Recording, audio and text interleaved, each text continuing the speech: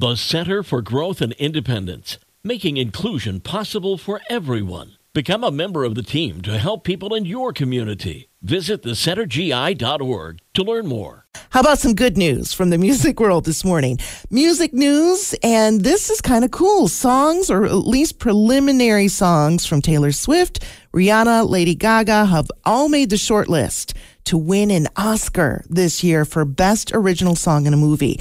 Lady Gaga sang Hold My Hand in Top Gun Maverick. Rihanna sang Lift Me Up in Black Panther. And Taylor Swift is up for that preliminary Oscar for Carolina for the movie Where the Crawdads Sing. The official nominations, they come out January 24th.